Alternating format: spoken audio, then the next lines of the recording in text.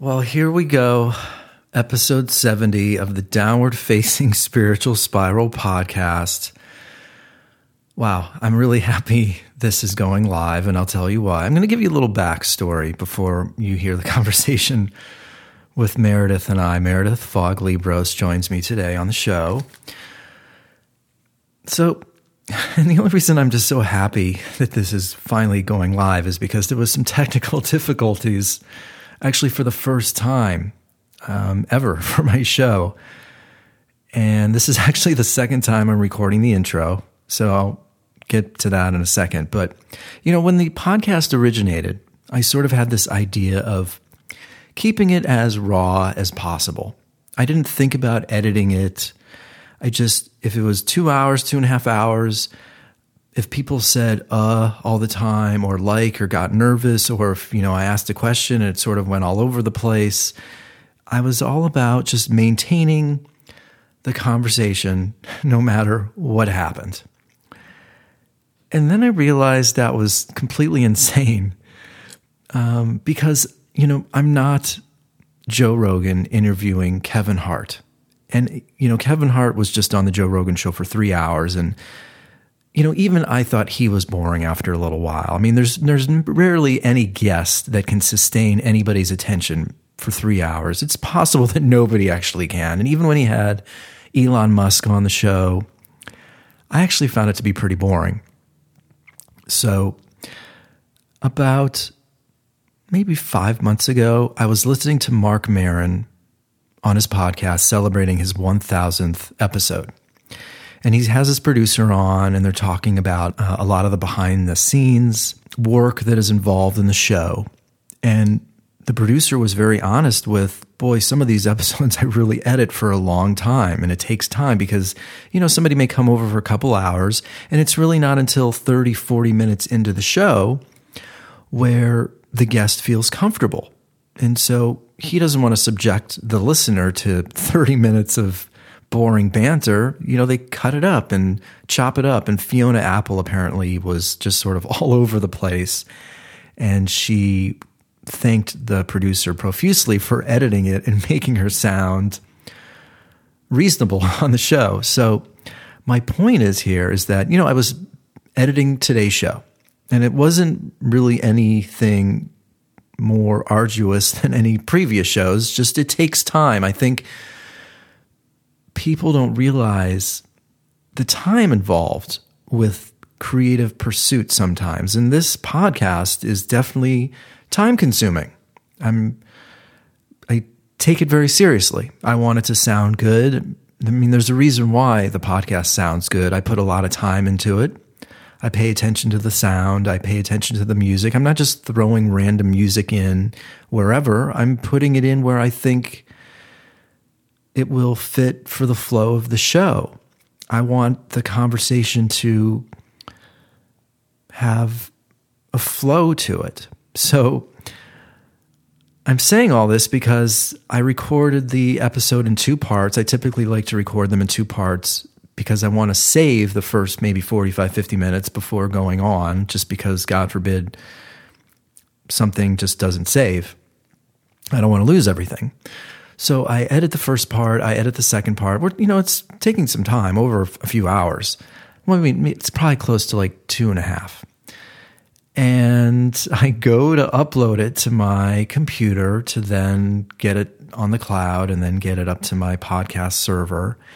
And I go to the first section, and everything that I saved was gone. All the edits, everything was completely gone.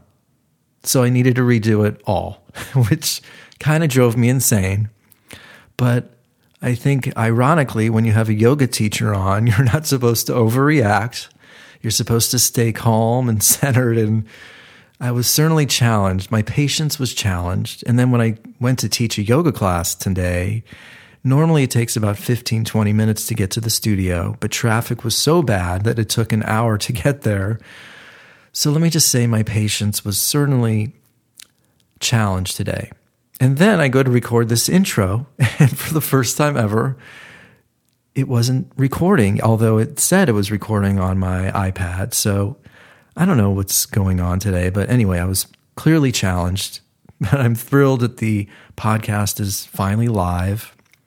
I'm thrilled Meredith Fogg Liebross has joined me on the show, and I think a lot about timing. I had Tamal on last week, and Meredith used to teach at Tamal's studio, Yoga Salt. So, I reach out to guests, and there really isn't necessarily a rhyme or a reason in the sense of the timing of when I reach out to them. That's not true. Actually, something could inspire me to reach out to them, but I don't know when they're going to say they can. There's always a lot of scheduling conflicts. So, it just so happened that Meredith and Tamal just sort of lined up back to back, which is fantastic because I think there are some similarities, at least philosophically speaking, and sort of their appreciation and value towards the practice of yoga, where I felt like, boy, it's really kind of cool that it lined up that the two of them are on the show back to back. So I met Meredith maybe 5-6 years ago at a video shoot for some Udaya online yoga classes. And I was instantly struck by just her sense of humor, her laid-back attitude, but I also could tell that she really valued and held dear the practice of yoga. I just had the sense that it was a very important part of her life. And so time sort of went by, but once I sort of began my teaching career and sort of began to navigate that, I thought she would be somebody that could be helpful for me and maybe give me some advice. So I reached out to her probably a couple of years ago, and she was really helpful in giving me suggestions, advice.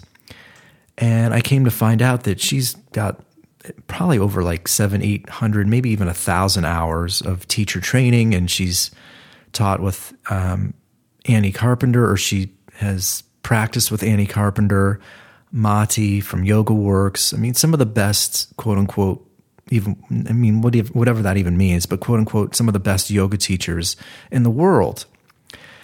And so I always felt that she would be somebody that would give me good advice, which she did. So, fast forward to about 3 months ago, and I'm on Instagram, my favorite thing in the world, and I'm joking, of course, and she posts these photos and this video where she's doing these pretty amazing yoga postures.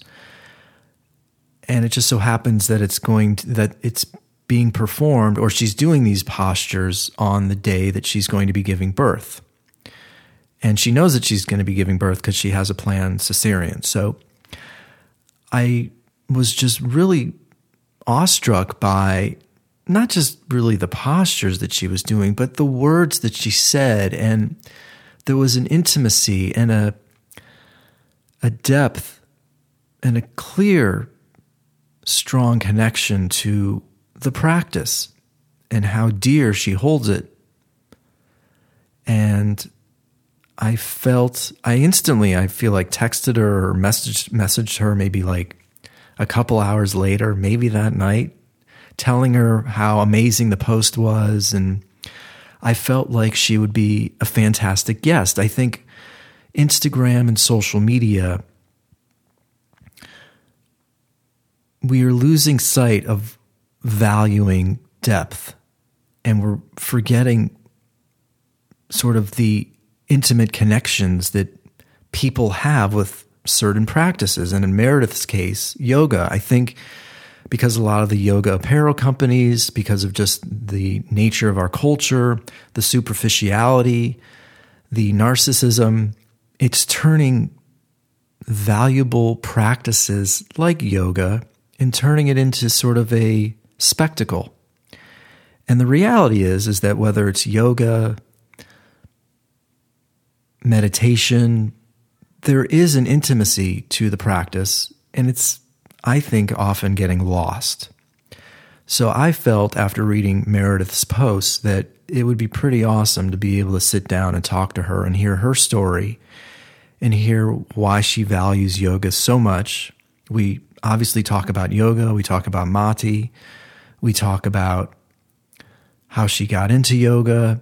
And I also felt, being a mother of 2 young children, in sort of this technology invasion that's happening in our culture, I wanted to hear from her, being a yoga teacher, how she's navigating tech and sort of the lessons she's trying to teach her kids.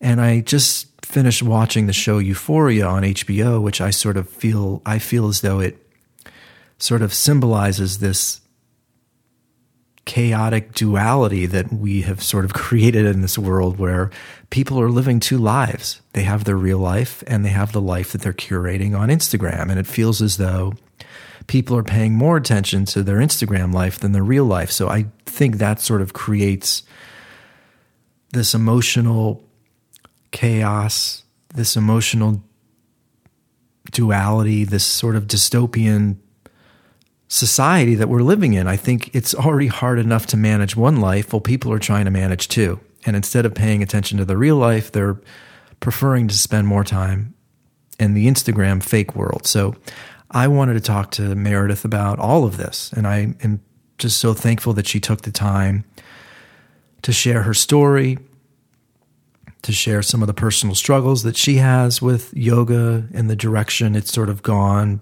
possibly because of Instagram and technology.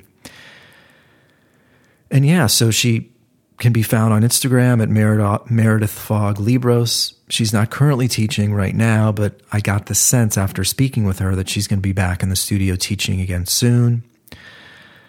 And yeah, so it's a really fantastic, intimate, personal conversation. I'm so glad it's actually here, that you're going to be able to listen to it. There's no more technical difficulties. So yeah, so that's the intro. If you dig the show, please head on over to iTunes, write a review, share the show with friends. I'm getting tons of new listeners across the world because my podcast host has been featuring me over the last few weeks. So please share the podcast with friends. Send me a DM on Instagram. And you can always support the show by visiting my Patreon at patreon.com/Eddie Cohn. But yeah, that's it. So again, thanks so much for listening. I hope you enjoy the conversation with Meredith. I hope you continue to support and listen to the show. I really appreciate your support. As always, thank you so much for taking the time to listen and be a part of the Downward Facing Spiritual Spiral podcast.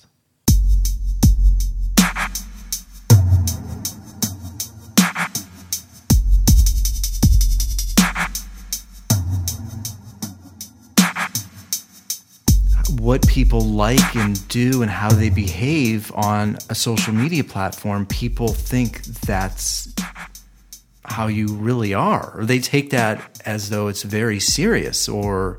Well, it's become a social currency. Yeah. And that's the currency, that's the thing with which we now exchange and like intentionally expose ourselves and evaluate ourselves and others. It's become currency. Yeah, I like that. I mean, I like that term. I like how you're referring to it, as because I compare social media to money, because we all have a relationship with money. It's all very personal, and we all think of money in a very different way. And I think social media, as you say, does feel like currency. It literally serves a function now in that it is transactional. You can convert your social media exposure to money. Right. Or opportunity. Yeah. I mean, that's a thing now. Yeah. No, it's a real thing. So maybe it's not a metaphor to call it currency. Maybe it literally is. Yeah. Currency. I mean, it is certainly in the yoga world. Yeah. I'd love to say for better or for worse, but clearly for worse. Yeah. I mean, well, it feels like we're just going to dive right in. I mean, no. I mean, no, we could no. This is. I have very nuanced opinions that are not. It's something that I'm opposed to writ large. Yeah. Well, I'm not. This is. Well, I think you're actually very similar to how I feel when I complain or make a comment about social media, and I may target yoga because I teach yoga. People think that I am just trying to stir the pot or create controversy.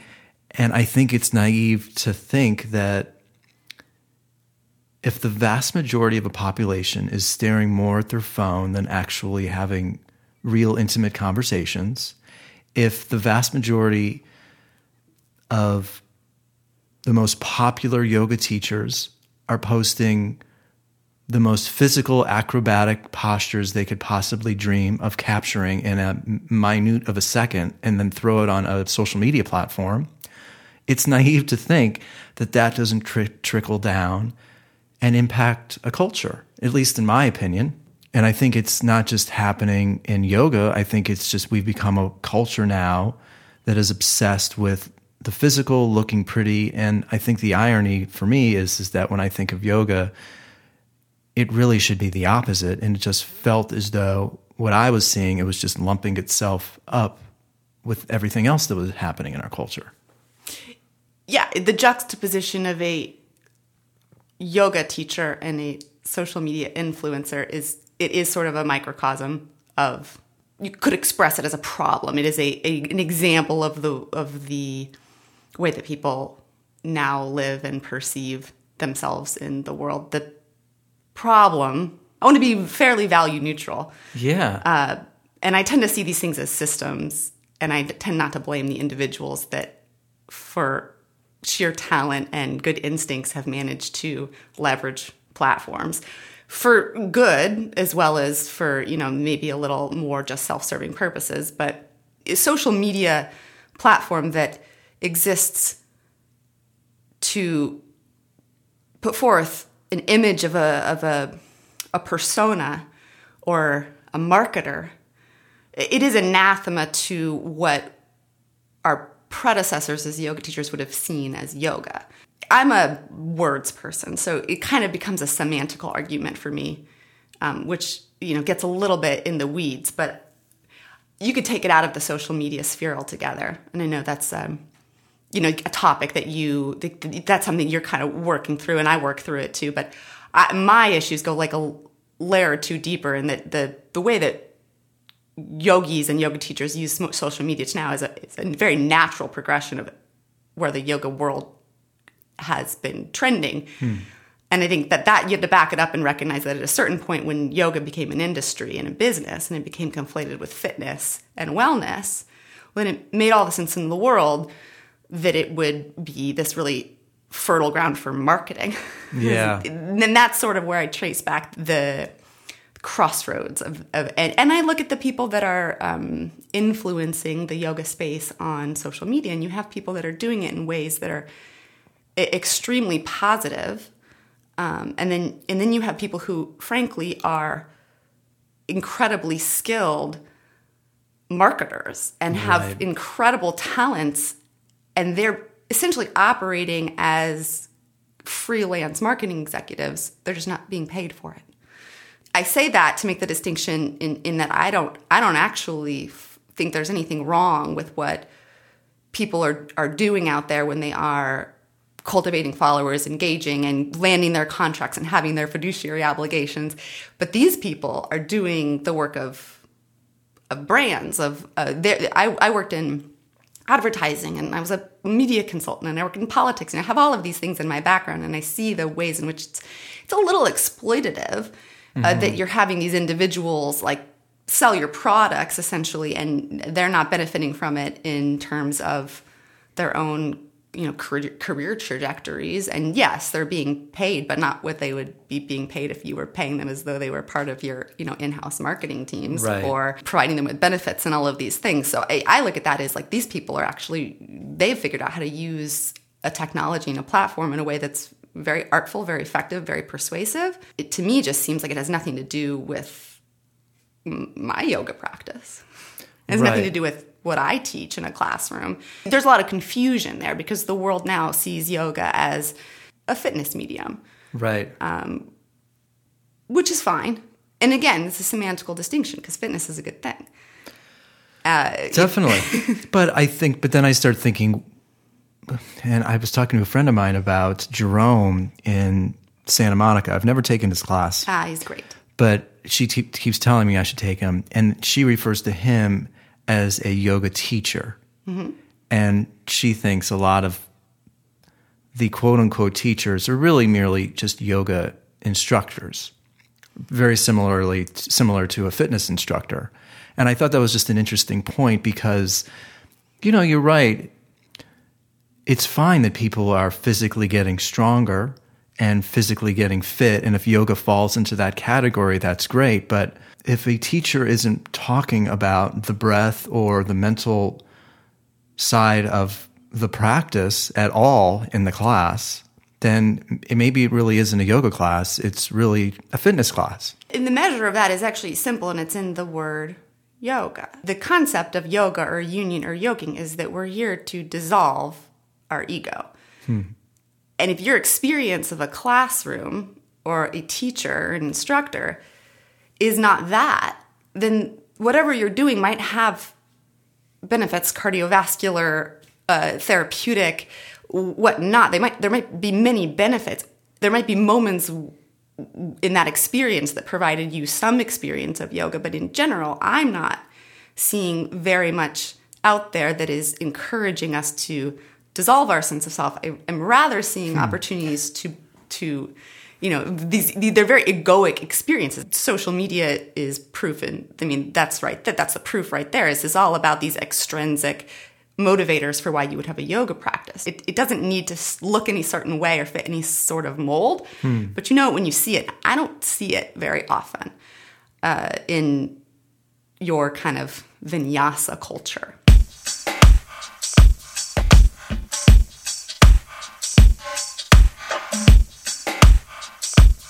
It's not to say that it doesn't exist. Jerome's a great example. And I just had Tamal on, who he was here a couple days ago, and it was sort of a reminder of. And I remember when I was thinking about taking a teacher training, and I didn't want to go to Yoga Works just for my personal reasons. And somebody suggested I go to Tamal, and I took his class. And I don't know. It's not that maybe I am classical. I don't know. I'm not sure. But I did really respond and respect that there was a lot of different elements going on. And it clearly there's a physical element to his class. But I love that he devotes a good 15, 20 minutes to yin, restorative postures, and even sings at the end. And he also always sort of tells these sort of philosophical stories, reminding people sort of about what's really important, because again, I think it is a yoga teacher's job, quote unquote, maybe I'm wrong, to remind people to what's really important, because life is so fast. I just had a couple friends. One's my father's friend who is only in his early 60s, and he had a heart attack and died 5 days ago. And I see a culture that is more concerned about their image and themselves. And it just sort of, when I had Tamal on, it reminded me of why I went to him. Because to me, he sort of symbolizes what I look for, or at least think of, as a quote-unquote yoga teacher. And Tamal's managed to be one of the vinyasa flow teachers that has found through that medium a way to incorporate a philosophical interpretation of the text. And this is something that he's lived for many, many years. And he's not necessarily interested in, I don't want to speak for Tamal, but my experience of Tamal is that he is living what he's teaching. There's an authenticity to Tamal and Victoria. Yeah. The word authenticity is thrown around a lot. Sure. It's kind of lost its meaning a little bit. Yeah. But again, you know it when you see it. We can all judge for ourselves. My concern is that I don't think people know, they don't have the understanding of what's available to them to make these judgments necessarily. I know yoga teachers who aren't actually aware of anything beyond a power yoga or vinyasa yoga format. Right. They aren't aware of the history that goes into that, which is a very blended technology that is not old, even though people want to talk about it like it is. It is not rooted in the sutras. It's right. Not, again, you can have a yoga practice that doesn't involve a single pose. So it's not to say that there isn't everything in every pose. But historically, these practices have been taught one-on-one.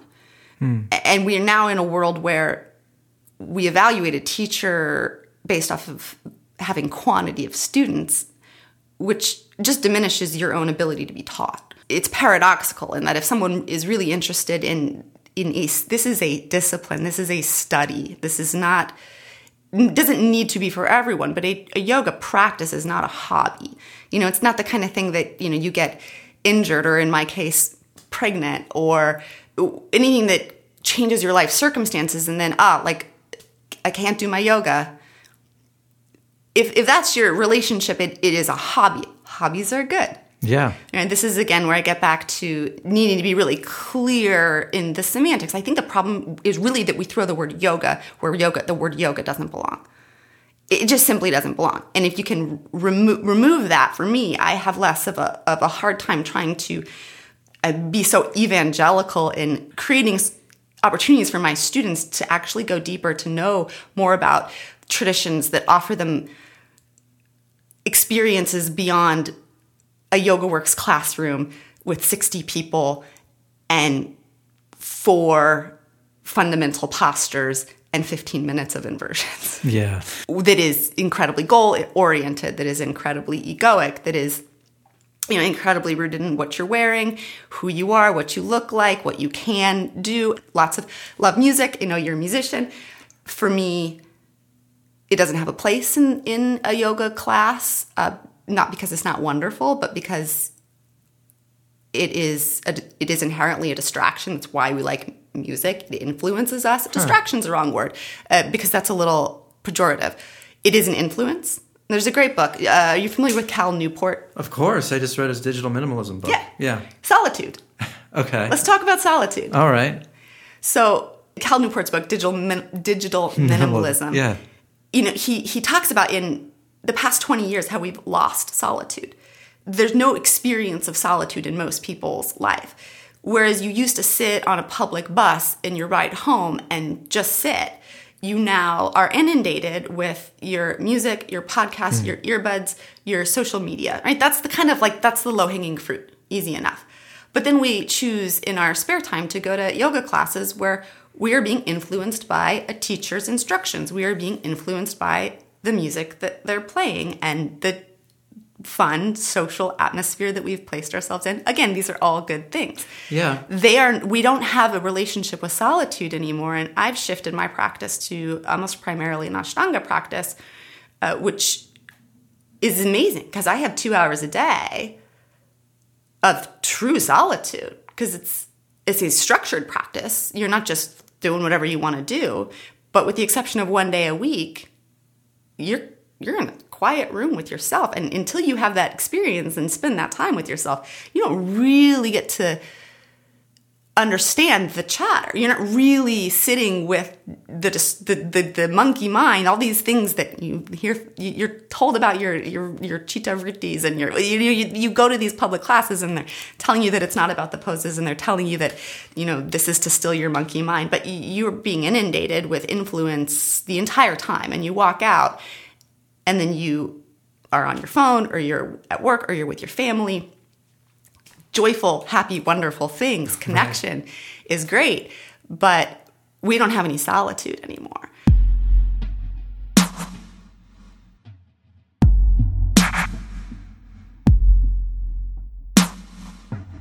And so when I walk into a classroom and there's additional stimulus, now I also practice Iyengar yoga, which is led. So I like the influence of a led class, and I like it coupled with a self-practice. But that's my argument against music, is that it's just an additional influence, and it's another way to not just sit. If you're in a bad mood and you turn on good music, you can shift your mood. That's a great thing. Clearly that's a positive thing. But it's also worth sitting in your bad mood. I think you're right. And I think one of the things that I'm challenged with, and this goes beyond Instagram, and it's so funny that Instagram has sort of empowered this word influencer, and I just talked about this a few weeks ago on a podcast where, we're giving them too much credit because, let's face it, we're being influenced, as you say, by everything. by the people, our friends, the food we eat, the advertisements, obviously, the people we surround ourselves with. I mean, it's nonstop. And to empower a quote unquote influencer on Instagram, I mean, come on, let's face it, they're just like everything else out in the world.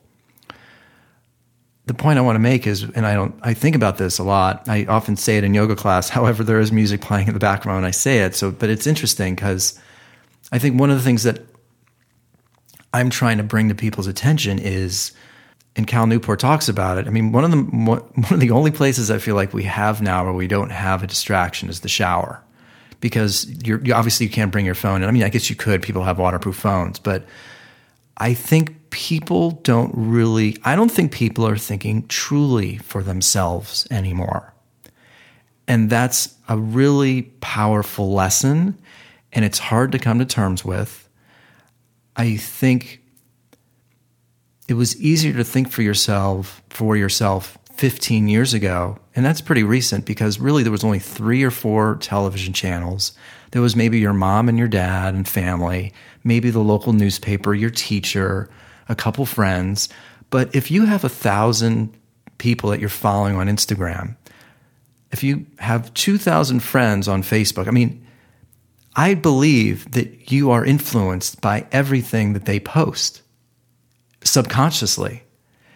And so in order to step away from that, it's a lot of work, and it may be too far gone. But your point about, I mean, it sounds silly, but you're right. Me playing particular music in a class is manipulating the room to some regard. Sure. Yeah. I mean, for better or for worse, but I mean, even like again, back to it being a structural problem and not an individual problem. That's what they came for. You're doing your job. Sure. It's just that there's a disconnect between the modern yoga experience and the discipline of yoga. Yeah. And the disconnect is in that many teachers, good teachers, young teachers, we're both young teachers, we haven't been given the opportunity to pursue this as a discipline, because it's been introduced to us as a professional alternative, a lifestyle. Right. For many people, a performance-based career. You see a lot of people in LA that are choosing to teach yoga at the end of dance careers and acting careers. These people are well suited to stand on a stage. They're very skilled. And they're very skilled at, the Gestalt method of dealing with totally with groups of people. These are valuable skills. These are not nefarious skills. You couple that with someone who has an extraordinarily profound practice and is skilled in learning how to translate that to individual students, and you get a Mati. You get, these are my teachers, Mati, Annie, Chuck. And then these people are passing down a lineage. But these people didn't choose to be yoga teachers. They dedicated their life to this practice, and an industry popped up around them. Right. They supplied, and that created a demand. There'll always be yoga is nature. Chuck says that all the time. It's in a moment where it's getting a little jumbled with a couple of other modalities, but it's just a momentary confusion. We will continue to be psychologically in need of these pursuits. And the physical precedes the contemplative for most of us. I just want there to be more understanding for people who choose to become yoga teachers or just have a very serious yoga practice, that they're just scratching the surface. It's kind of off the beaten path to remove yourself from the Yoga Works and the Equinox, and there's not a lot of diversity when it comes to what we're actually being offered. There are other cities. I think New York actually has a lot more diversity in styles that are being offered and traditions and teachings. LA's been, it seems like too successful of an industry, and then real estate holding companies have gotten involved, and we are where we are. But I just really would encourage people to know what it is that they're teaching. And the only way to do that is to be really dedicated to a personal practice that isn't about a choreographed vinyasa flow practice. It could be. Right. But that, in most cases, is a good entree. It's a good introduction. I just not seeing people really being, and it as a consequence of the profession being set up the way that it is and the business model of teacher trainings, these teachers, they need to make a living and they need to have students. So they need to not only get students in their rooms by creating an environment that is not confrontational, that is going to allow people to live in their egos and to, bathe in their distractions because they will want to come, but then to keep them and not let them move on. And this isn't something that people are doing on purpose. This is something people are doing because this is their job. And they're being evaluated based off of their numbers. So very logically, you need to put people in a room, and then once you get them there, you need to find a way to keep them.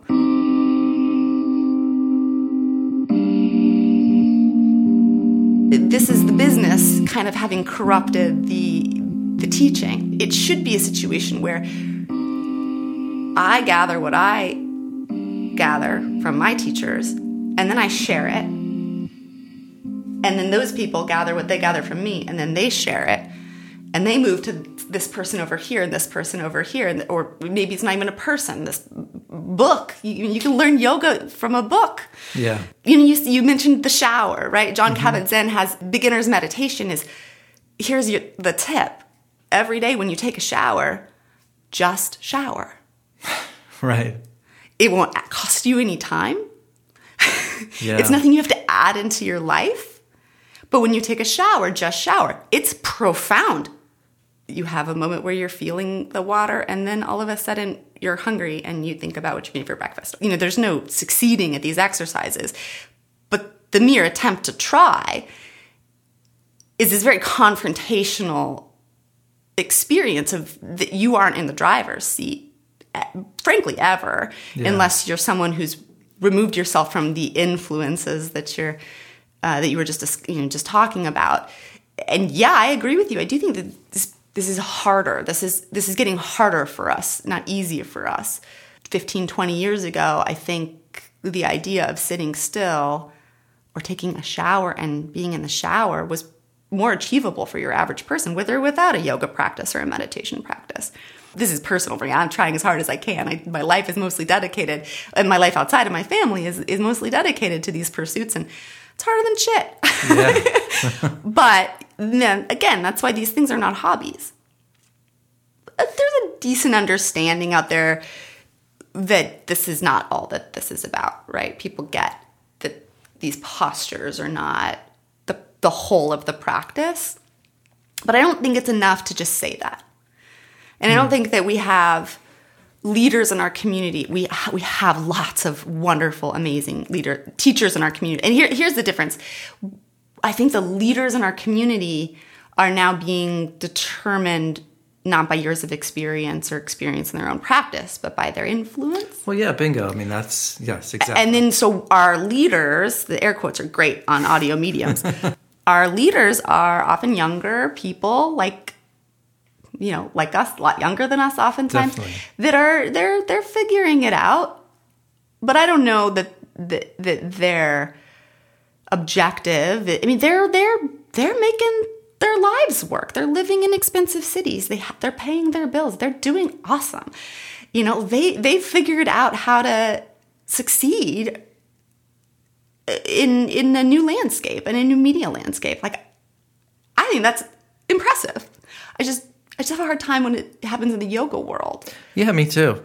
I've seen a couple of people, peers or friends or people that I've known, that have been so successful in that I have really appreciated that they've kind of removed themselves from being yoga. Like, they no longer, that's not how they're defining themselves in the space. Right. They've expanded their brands, for better or for worse, to being a public figure or writing books and doing all sorts of other things because they have something to say, and 9 times out of 10 it's positive and it should be said. But they've realized that they're not really teaching yoga. So they've kind of stepped back from that label, which is exactly where I'm like, yeah, this is what's going to happen, right? We're just going to realize that you can be a good thing in the world and it doesn't have to have anything to do with yoga. I'm curious about a couple things. Let's just talk about Mati first. Do you pronounce it Mati or Mati? Mati. Mati. So let's talk about Mati first. And this may connect to my next question, but it's not that you have an idealistic outlook with yoga. You have a very personal, I can tell, relationship with yoga. And is it something that, tell me about your experience with Mati. I never met her. And did you sort of already have this relationship with yoga before her? And how did you get into yoga to begin with? Because it just feels as though you really value and nurture the practice. And I don't know if Mati was sort of an extension of that, or did she bring that out of you? Or, I know it's sort of a complicated two-part question. No, and it's a good question. And I think it's important for me to remember that I have the opinions on all of this that I have because I am speaking from a place of extreme privilege. I was a college athlete, lifelong athlete, very serious distance runner, competitive this, competitive that, kind of top level elite athlete with a serious, endorphin addiction. Mm-hmm. My interest in yoga was very physical and very acrobatic, and was very lucky. Brock, great friend of mine now. No, I stumble in. I'm like, that doesn't look like yoga. I like that. That's my thought is, I don't like yoga, but I could get into that. I got close with Brock. My practice was, strong and vinyasa based. And through Brock, I got hooked up with Annie Carpenter, who's, she's in San Francisco now, but she was a staple in LA for so long. Founder of Smart Flow Yoga. Amazing. Just as a teacher, as a person. So very close with her. You found out about Annie's classes, like Brock introduced you to. Yes, Brock is a longtime student of Annie's. Okay. They're very close, and was kind of on a sabbatical of sorts from. I was in politics for nearly 10 years, political based out of DC, doing politics and media and copywriting and ghostwriting and all sorts of stuff. Nothing having to do with yoga, but for personal reasons, moved back to LA from DC. Kind of was not really sure what was going to happen because it's kind of weird to go from DC to LA to work in political space. So left some room, did a bunch of yoga, and just got very lucky. And then I found a way towards some sort of older, more traditional teachers pretty quickly. And I started off with Annie, my trainer, my teacher trainer is Annie Carpenter in the initial days. Create a close personal bond with her. And through her, found Mati. And Mati, for me, she is my biggest influence, certainly. In the past few years, I've studied quite a bit with Chuck, with her partner. Mati was insistent that she has so many students, that her students that were going to teach, that they prioritized being good over being popular. And this was in a lot of, her legacy as having founded Yoga Works. And I had one of the joys of my life was the time I spent with her. This is hard and a little raw now in following her passing, but I didn't know her in the days when Yoga Works was like just a studio that she and Chuck. She didn't call it a studio. Again, words matter. It was a school. I should have been an anthropological linguist or something, because I get really caught up on words because I think words shape our ideas. She never called Yoga Works a studio. It didn't become a studio until she sold it, until they sold it. And she didn't do that on purpose. She would just be anecdotally talking about, I'd go down to the school, and it was a school. It was a yoga school. And I didn't know her in those days. And that was when she did the Mysore room, the 4 p.m. Mysore room every day for 15 years. And they sold it. Good for them. Yeah. Yoga Works became something, and then I think it's been sold 2 or 3 times since, and it's gone public and whatever. whatever. Yeah. You could just follow, like, the history of YogaWorks is kind of, like, that's kind of where you could look at where things maybe went a little off. And it's not because YogaWorks has some incredible influence outside of LA. It has a lot of influence in LA. It doesn't have as much elsewhere. But it's kind of a story of, like, how, corporate America got interested in something that we were all getting interested in. Mati would talk in her post-YogaWorks years about she was insistent on be good, don't be popular, be good, and maybe you'll be popular. Right, yeah. Because there are teachers that have a unique ability to connect with large groups of people, but most don't. And it doesn't make the person that has more breadth of instruction any better than the teacher that has more depth of instruction. So the evaluation on who was or wasn't communicating this practice didn't have anything to do with their number of students.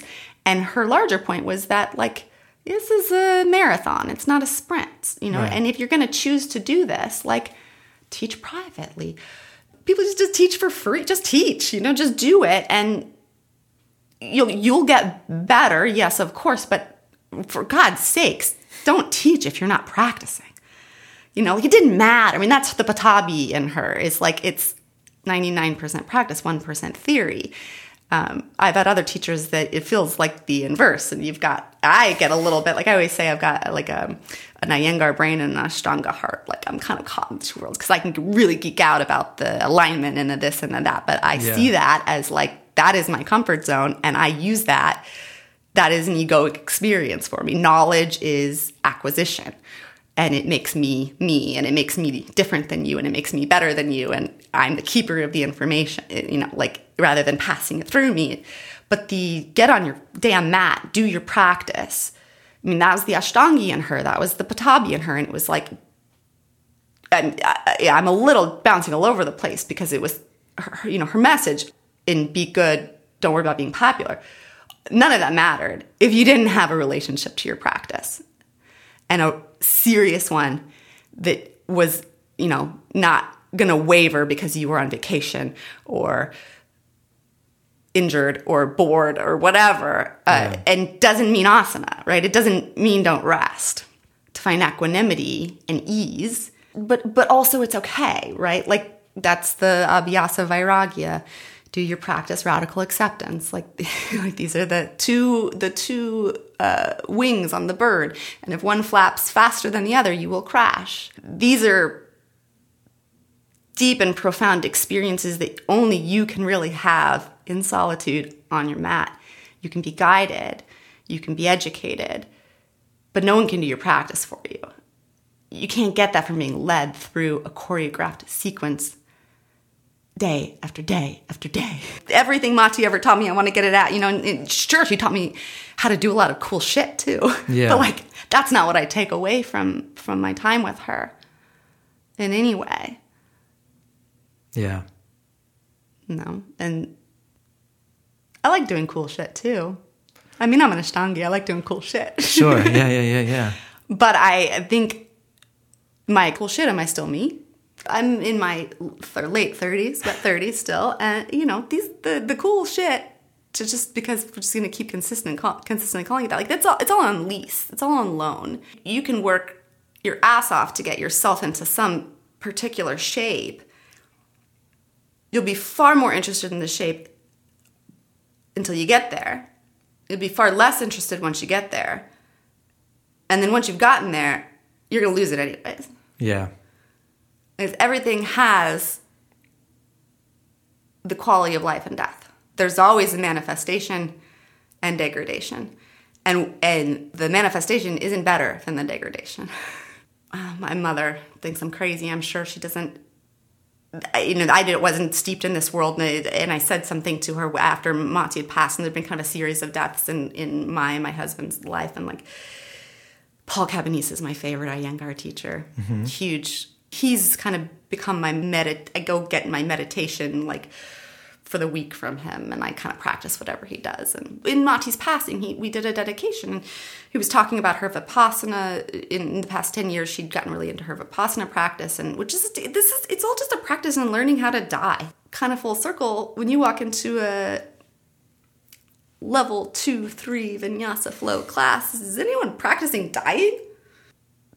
The Shavasana practice is not to sit down and think about dying. Right. No, God, that would be anxiety inducing. Now it's useful if you can then say, oh my God, that's the experience of anxiety. I feel a little warm. My heart's beating a little faster. It just is what it is. You know, you don't need to attach yourself to it, but you can lay down in Shavasana and like theoretically, you're not thinking about dying. You're practicing it.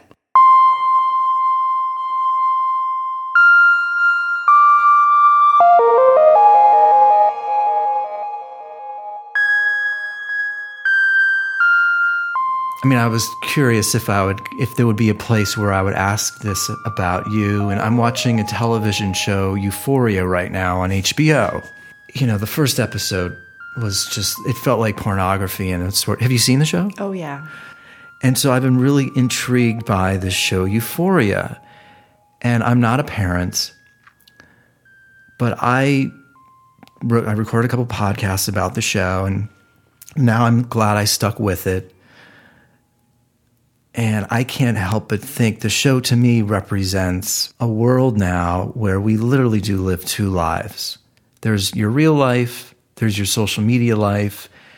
And I think, you know, I'm older, you're older, so I feel as though we have a little bit more awareness about it.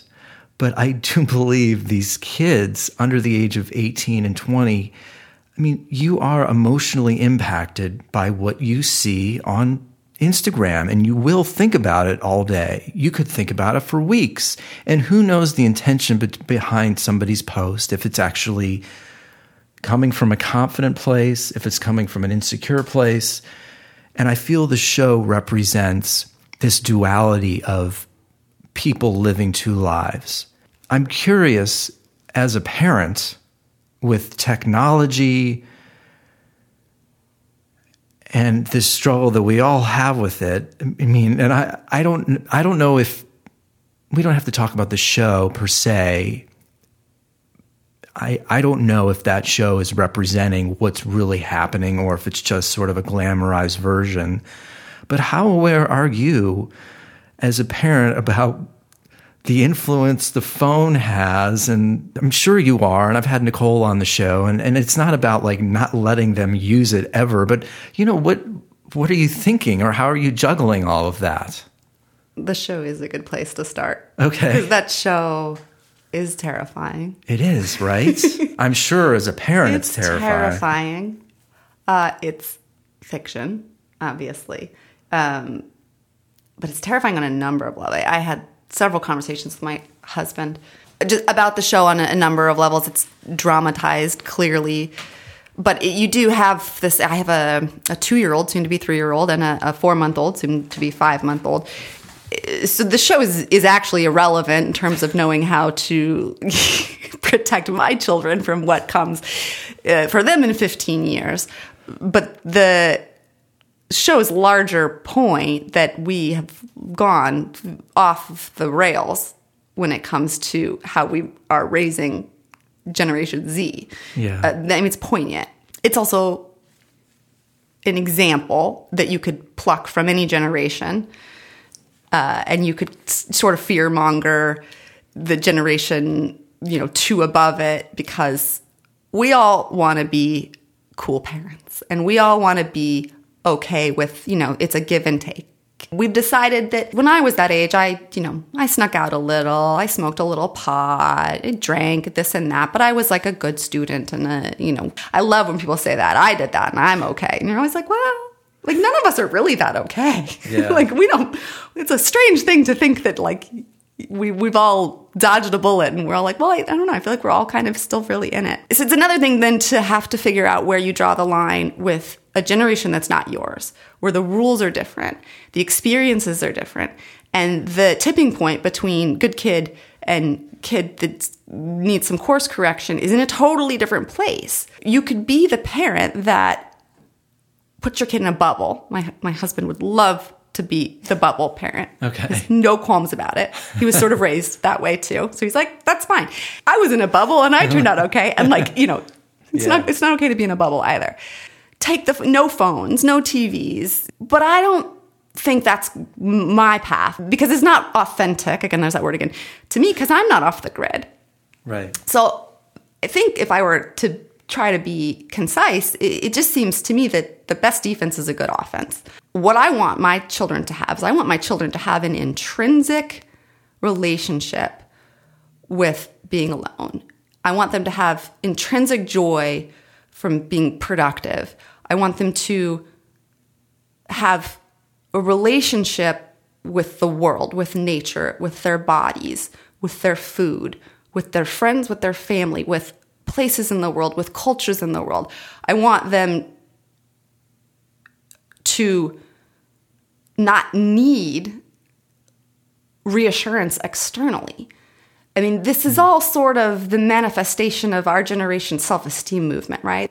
It all came out of the self-esteem movement. I mean, do you remember when we were little, everything that we were the certificate generation? And I went through a box of books that I made in kindergarten, and the book's title was The Wonderful World of Me, Myself, and I. That was actually the assignment. I mean, this was the kind of thing that the idea, and it was well-meaning, the idea in child development when we were young was self-esteem.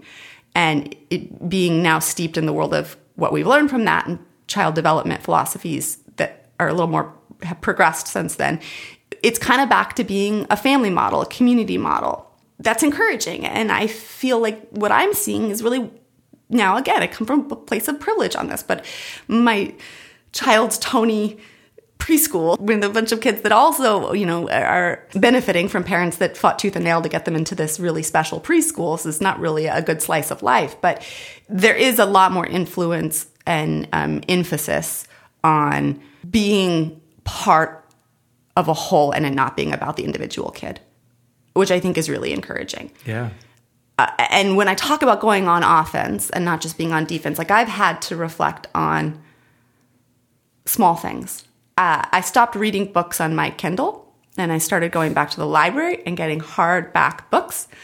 Not for all of the reasons I like the tactile feel, but because I realized that my daughter had never seen me read a book. She doesn't know the difference between my phone and my Kindle. How am I modeling to her putting a screen down and reading a book if I'm reading on a Kindle?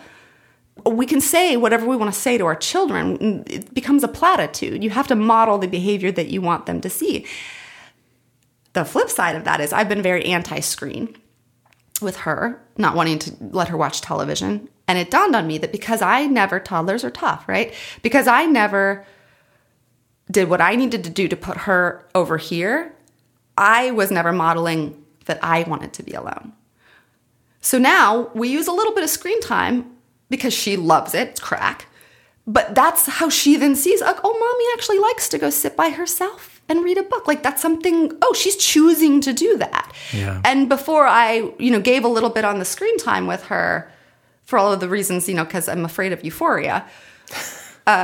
Dora's not quite euphoria, but Yeah. I realized that I had to actually kind of walk the talk. I need her to have a relationship with her physical body and the sensory experience of knowing how to calm yourself down and understanding the visceral experience of emotions. With a girlfriend of mine and another yoga teacher, Nicole Sherman, we're writing a breath book for children. So I'm kind of thinking about ways that I can be rather than being a total Luddite and removing technology from her existence, which is frankly foolish because I can't predict what technology will be in her life. The foundation of her having a genuine intrinsic desire to be who she is alone, happy, without external influence, it will combat that. If she's joyful without needing the approval of other people at this age, that'll carry her through. I mean, that's what I see the problem is. I see people have they don't have intrinsic joy. The experience of joy is not intrinsic to them. But if you're relying on external accreditation for everything you do, then you're only going to choose to do things that other people can see. My mind is being blown, and I'll tell you why. Because I think you just captured the essence of our culture. And that's why I think I'm so fearful of the Instagram effect and social media effect. Because however you just said it so beautifully and gracefully, it was like we live in a culture now where people are doing things not for themselves, but for the likes, which will then make them think that it must be the right thing to be doing. But is it really inherently, naturally what they should be doing? And they get slight serotonin boost. Yeah. Second high is never as good as your first, right? Like what we're describing is an addiction. Totally. This language could be applied to addictive behavior. You need the boost. You need the hit. It just doesn't last long, and it actually doesn't nourish you.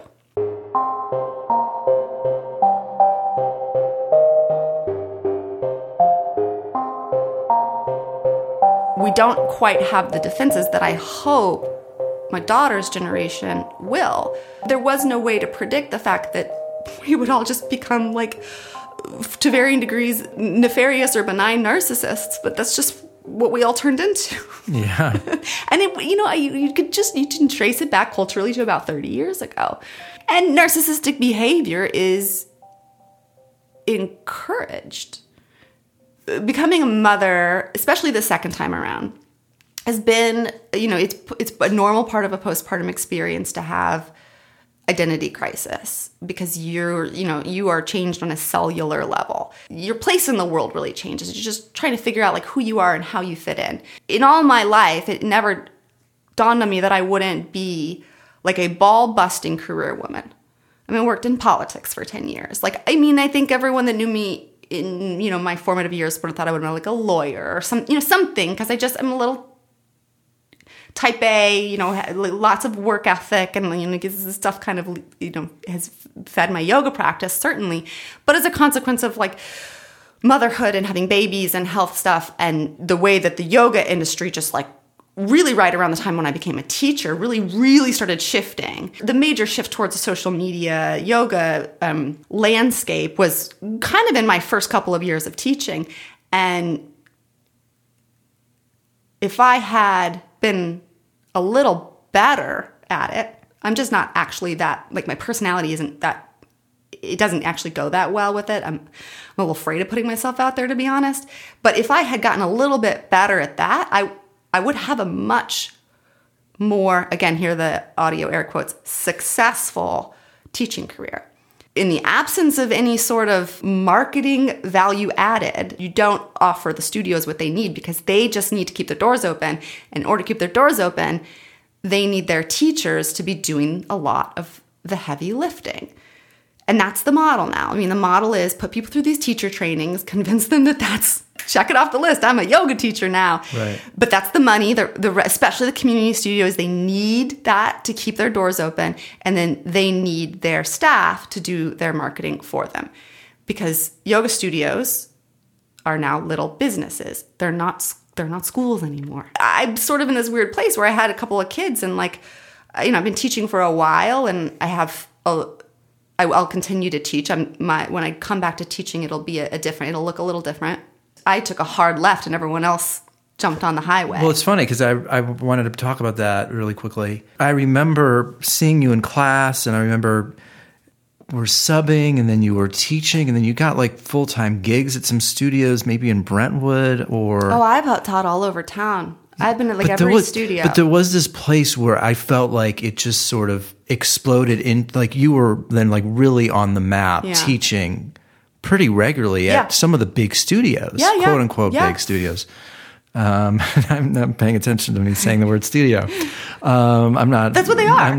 That's what they are. They're studios. I'm not regretful of that at all. It's just interesting. I'm just thinking about that now. And it was sort of around the time where social media was exploding. And then I think right around that time, you may have had your first or your second, was it your first child? Yeah.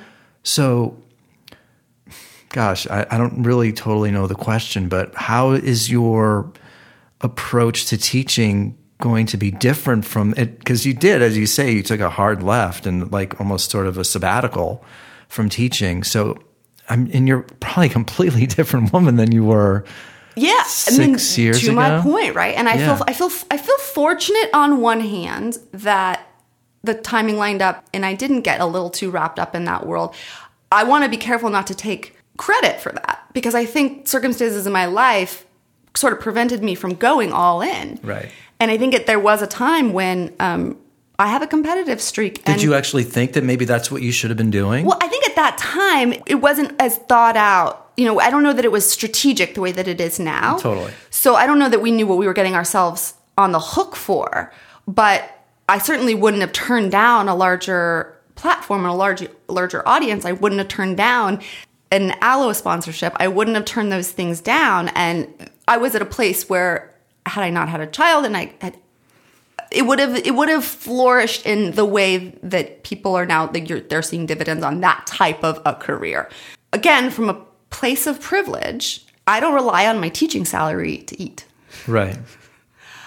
I don't rely on my teaching salary to define me, because I do have 2 small children and I have mixed emotions about being with my kids all day. I'm not. I'm a lot more of a full-time mom than I ever thought that I would be. I just want to be careful that I'm not sitting here and criticizing something that I think, if I'm being honest, I wouldn't have turned down had my life, gone in a different direction. That being said, I'm not shy, but I'm very private. I couldn't have done it. Yeah. It's not my dharma. Let's just put it that way. But teaching, as much as I don't want to teach, but it's dharmic. I can't not teach. This second baby, go around, I'm like, maybe this is the time for me to go back into something totally new. I'm writing a children's book. Like, if I'm open to it, which I'm not always, but I'm trying to work to be open to just whatever comes. But at the end of the day, I just twice today, I had, like you said, things happen at the right time. I had a couple of people in my life come to me with opportunities for me to redirect my teaching in something that makes a lot more sense for me now. And I can't fight that feels dharmic to me, that I need to be teaching. But my classes were not vinyasa classes. Right.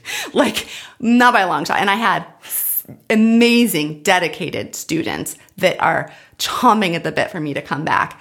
And I know that I made significant impact on people's lives, but it was a depth game, not a breadth game. I was getting in deep regularly with students that had practices.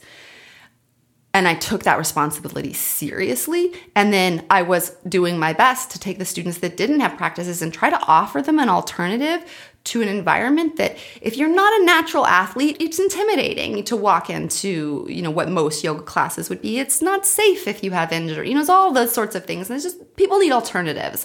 There's like a million different ways to get to the nucleus of this. Stuff that was really common 20, 30 years ago. You'd go to a yoga class and it was very common to stop the class and have a demo. I wasn't there, obviously. You didn't show up and expect to get the experience you paid for. You showed up and you were open to the experience that was being offered.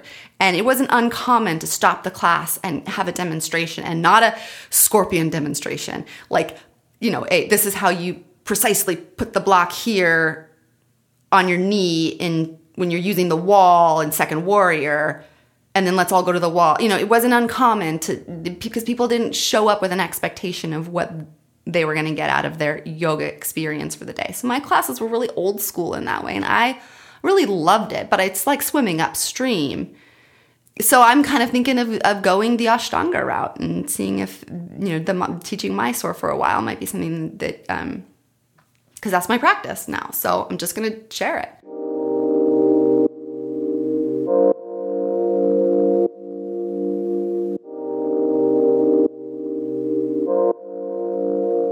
I know you don't post a lot on Instagram, but I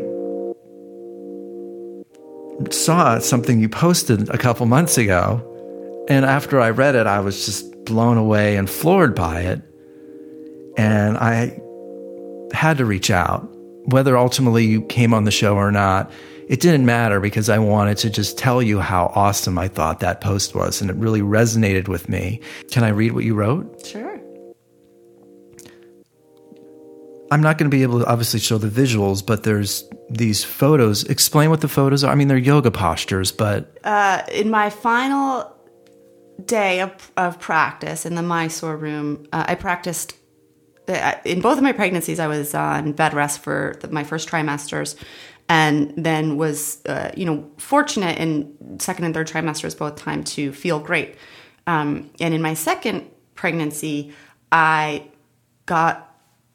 maintained my Ashtanga practice, slow, steady, but consistently enough to the point that the day that I had my son, I was in the Mysore room, and I knew it was a scheduled cesarean, so I knew doing all of primary and half of second series, including, my drop backs and this and that, and my Jody, who was working with me at the time, she knows that I'm not one for taking a ton of pictures of myself, because, you can always tell the people that got their phone out all the time in the room, but she said, you're going to want these they're souvenirs. So she, with her own phone, because she knew, it wasn't like I set my phone up. I just did my whole practice, and she took pretty much the whole, she's around the room doing my room. She just documented my practice, my whole last practice. I'm 38 weeks pregnant plus, so over 9 months pregnant. And she just documented my whole practice and sent me the photos. If you're not familiar with the Mysore style practice, it's a quiet room. It's 2 to 4 hours where it's facilitated by a teacher with adjustments and one-on-one, but there's no led class. You kind of get to know these people in this really intimate way where you might know these people very well, but you don't know each other's names. It's not social in that sense, but they've seen me every day throughout this pregnancy. I walk out of the room that day and everyone stopped their practice and gave me some applause. It was very sweet, very personal experience, and she shared these pictures with me, and I sat on posting them for a couple of months because I really didn't know if it was the right thing to do to put what I was doing at 9.5 months pregnant out into the world without covering my ass. Well, I think you did a great job of covering your ass and also in being quote unquote inspirational and just it made me think. And it's beautiful. And I'll read it very quickly. August was born 6 weeks ago today. These photos and videos were taken the day before. Jody Blumstein thought wisely that I would like a few souvenirs of my prenatal Ashtanga journey, so she captured bits of my final practice in her Mysore room. She was right. I stopped posting yoga pictures a few years ago because it didn't feel authentic to my practice relationship to teaching of the practice of yoga. I am similarly conflicted. I always have a hard time saying that word. I am similarly conflicted about sharing pictures of myself doing advanced asana at 9 months pregnant. My physical practice is very intimate to me. I miss it like others would miss a loved one away on a long trip. I was not practicing during my recovery. Yeah. Over the past few weeks, I've looked at these images to reconnect. They are a bit raw and unfiltered. The alignment and execution are imperfect, but I love them. Not because they display my ability, because they display the consistency, compassion, and concentration that allowed me to have such ability at 9 months pregnant.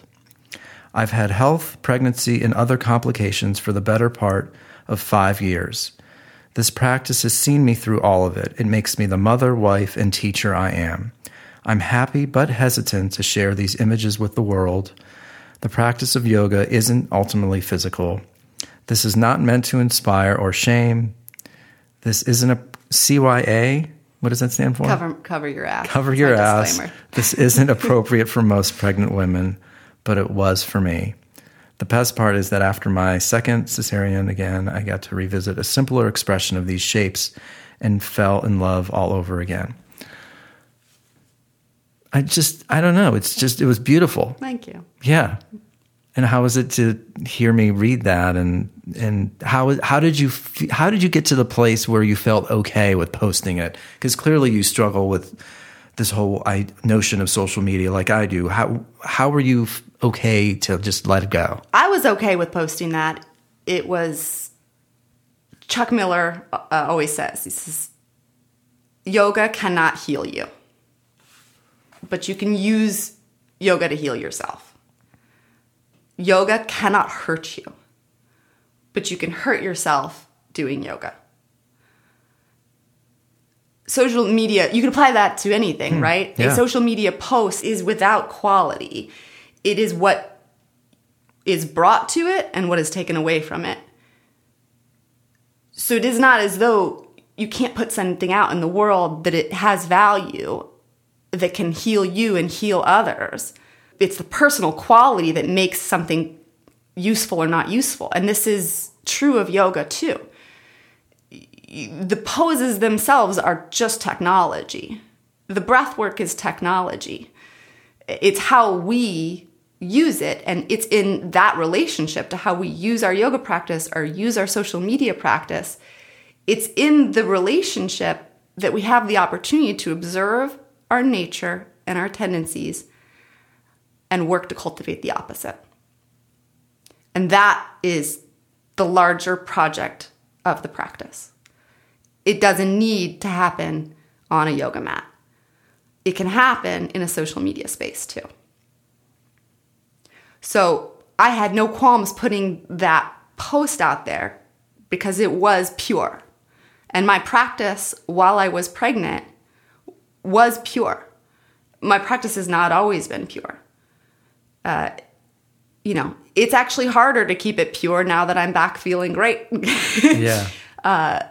Forever have maintained the depth of the experience of working through health issues, pregnancy issues, because it's not a hobby, it's a discipline.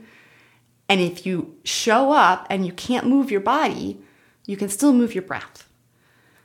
You can still hold your practice. And it's more valuable when it doesn't come easily. Freedom through discipline. They're not just freedom because the music is fun. Yeah. And this is not something that can be expected of someone who, works a 9 to 5 and they show up and they need to move their body and they need to exercise because they do. And that's a good thing.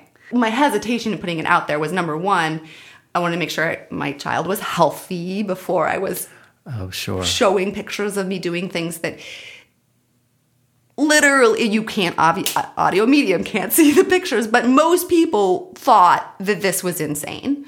It was not. It was perfectly healthy and safe for me. But, I certainly didn't show it to my doctor. Right. This is not the kind of conversation you want to have. She's not an authority on the subject. That's the depth of my practice. I can know. And I hesitate to put it out there for two reasons. Number one, again, a point of privilege. I felt good. And most pregnant people feel like crap. So I don't want to shame a bunch of pregnant women who feel like they can't put their head down because they'll puke. And they would love more than anything to work hard and maintain a sense of themselves in a physical space, but just can't. And their practice has to look fairly sedentary. And I don't want to brag about the fact that I had a pregnancy that allowed me to do that stuff. And then, beyond that, I don't really want to encourage someone to go do that stuff because there's not a lot of people that should. I feel pure in my post, if that's the root of your question. And I don't post very often because I think that being in the limbo place where you might not have gotten to a fully realized state, but you're out of the condition where you don't notice your shit. Yeah. And when you're stuck, where most of us with a practice are stuck in the word self-conscious has a meaning that is not my meaning in this particular scenario, but having self-consciousness, it can be a little heavy because you're not just going to post any old thing. You're going to think about the motivation behind that, the consequences of that, the need to do it, the experience of what happens once you put it out there, and then your relationship to what you're getting back. Johann Hari. Have you read Johann Hari, either of his two books? His first is Chasing the Scream. Great book, less relevant. It's about the history of the drug war. Second book came out last year, I think, called Lost Connections.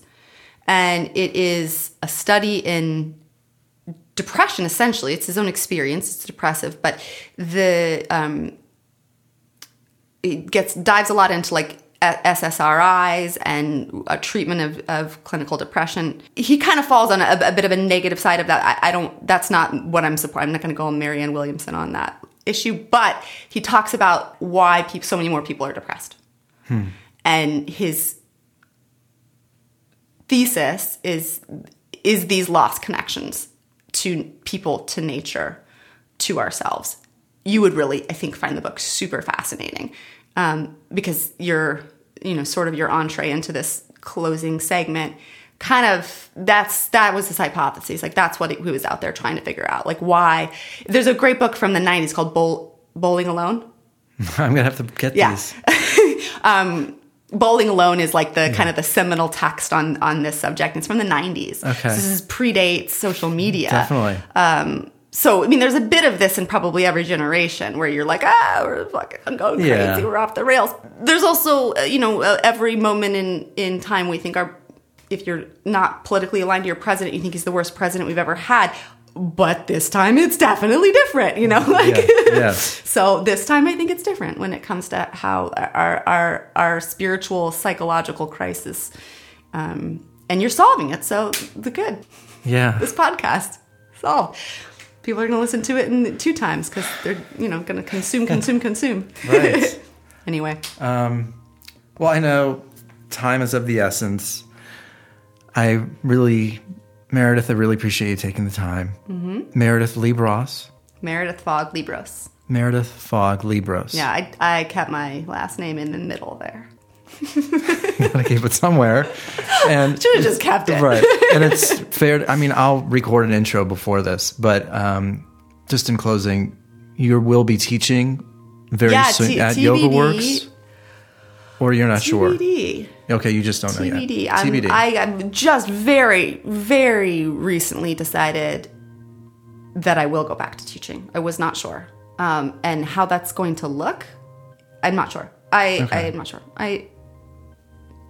No need for promotion here because I don't have anything specific to promote. Yeah, I was just curious, but though. For my students out there that have been emailing, I'm going to teach again. Okay, cool. So that's good. Yeah, I really appreciate you talking. I really appreciate it too. Yeah. Yeah, it's been great. Thanks, Eddie.